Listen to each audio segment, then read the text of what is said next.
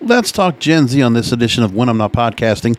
We're going to talk about several stories when it comes to the Great Resignation and the overall, the overall character of Generation Z and how they're being persuaded. And I'm saying it's really screwy. It's cap. Let's just call it that. So first of all, a new study that U.S. News and World Report talk about is the fact that Gen Z and millennials are driving the Great Resignation. The youngest workers report being the most dissatisfied with their work life. Getting into it, they're saying that workers are quitting their jobs in record numbers, with the figure approaching 3.9 million in the month of July. And that's a hair shy of the record set in April of this year, which has come to be known as the Great Resignation. So there was a study that was done of 5,500 workers and small business leaders, finding that this Great Resignation, people that are just leaving their jobs, is being driven mainly by members of Generation Z, those who have spent the least time in the workforce, and millennials. So Adobe, the software analytics company, found that more than half of the Gen Z respondents reported planning to seek a new job within the next year. So they also reported being the least satisfied with their jobs, almost 60%, with their work-life balance, 56%. Well, look, what has to be understood is that Gen Z doesn't want to go and do jobs just like everybody else. They're not looking to go ahead and, grab some coffee and then go driving to work, do the 9 to 5, because technology's here. And the thought that everyone now that's Gen Z, they've always had computers in front of them. This is a generation that has never, I heard it on TikTok the other day, where the generations like myself, we remember pagers, regular phones, and calling on payphones, and not having a computer in front of us at all times of the day and night. But this generation does. For the most part, they were able to go and take a laptop around. I mean, if they wanted to physically want to have technology in their hands, they could.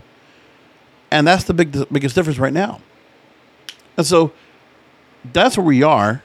And what's not being taken into account is the fact that Generation Z doesn't want to do the same jobs that everybody else does. They want to be able to go ahead and have their fun and play, because the work-life balance, they want to be able to go and have all the time they want to binge watch, all the time they want to play video games or do other things or travel, whatever. And why shouldn't they want that? But the most important thing is I don't think they're trying to say anything that they don't want to work. They don't want to be, pillars of society. They don't want to be contributing. I think what's happening right now is they could find ways to make more money. They could be influencers. They could be on social media. They could find ways to do things online. Resell products. Take money that they have and invest it in the stock market or invest it in crypto. All these different things are going on. And the idea of working so much, like me being a workaholic, would not be something that a Generation Z, a younger person, would want to be doing. I mean, I'm in a cut of a different cloth because I am not just, relaxing and just slowing it down at my age. I don't do that either. But that's what they're talking about here. But now, the other thing they're talking about is, and this is a story from New York Post that kind of just got to me as I record this. It's about a week and a half ago this came out. Generation Z is made of zombies, they say. Less educated, more depressed, without values. Okay. Now, putting that headline out there alone, the dating market is different. And everybody knows that the way things are, where you have just dating sites and you can go on swiping people and this and that, the lack of real quality, friendships and dating and relationships, that's getting tougher. And it's been tougher for, people like me as well. And other generations, including millennials. And the other thing, too, is that they see how things are in the world in some cases, that their brothers and sisters have left them or what their parents have left them. They think like the world's kind of like gone to shit. And I can see that, too. I mean, you look at, somebody's mentioned that the other day with me, Ready Player One, the Steven Spielberg movie, right? That whole thought where, everybody's entrenched into that augmented reality, that virtual reality that we have, whether it's watching TV that makes us escape, that gives us that suspension of disbelief.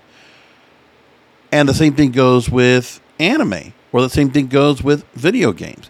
It's a complete release and escape from what real life looks like. So that's where I think is really where, if there's any depression and less educated, we're just talking about there's certain sectors of those Generation Z types, men and women that are just going out and working without feeling the need to go and go to college, because college and a college degree might not be the thing they need. You know, if they just get the high school education and they can find a way to make a business for themselves and become a small business owner and work their own time and their own thing, that can be done too. But these stories right here, this mainstream media and the thought of these really antiquated old school outlets talking about, they don't want to work as much. They're contributing to the Great Resignation. So like they're not good for society, or being called zombies. That's pretty low. That's just not good. Now, Jeremy Adams, a teacher in Bakersfield, California, wrote a recent book, Hollowed Out, a warning about America's next generation. Quote, he says, we need to brace ourselves for what lies ahead. I write this book as an alarm bell, a project out of worry, concern, and frustration. He's a National Teacher of the Year nominee, and he frets that today's youngsters are, quote, barren of the behavior, values, and hopes from which human beings have traditionally found higher meaning or simple content. So this guy had time during the pandemic to write this book, doing the virtual learning, whatever he was doing, sitting at home. So he writes this book, and citing statistics, he says that this generation's hollowed out. It's a generation living solitary lives, hyper-connected to the technology, but unattached from their families, churches, or communities. Cites statistics saying teen depression rose 63% from 2007 to 2017. Teen suicide grew 56%. And suicide has become the second leading cause of death for the young. Okay.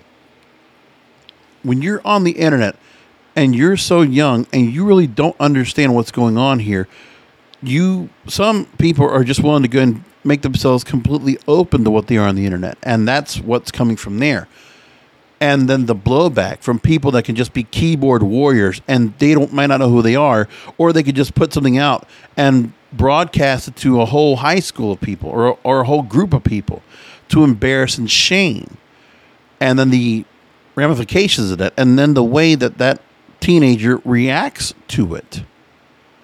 Plus, the other things being said about how we now have the constant thing about where, different body types or shapes should be accepted. Body positivity should be accepted. We should see, if someone is gay or they feel like they want to be transsexual or they want to be transgender, that kind of process too also contributes to depression and suicide, I imagine, because of the confusion of who they might be and the kind of things being put out there about what some of these young people are feeling like they need to be. Like this kind of manipulation that's being put on them by their peers or by older people. That's the problem, Mr. Adams. So you're not really going to the problem, and I'll hear him actually giving a real solution. But he also blames the dissolution of the American family for the shift. Marriage rates down, the number of traditional two-parent homes plummeting, and studies have shown that regular family dinners lead to less youth, smoking, binge drinking, marijuana use, violence, school problems, eating disorders, and sexual activity. And as students say that eat dinner alone each night, focused not on family but the device in their hand. And, quote, the neglect of family life is one of the greatest causes of the hollowing out of not only students, but of American life. So, hollowing out and zombies. Gen Z, do you really want to accept that? Do you want to take that shit? I wouldn't. I think of you better than that. So, don't let these people go ahead and put you down. You're not. Speak up for yourselves. Do it on social media. Do it in person.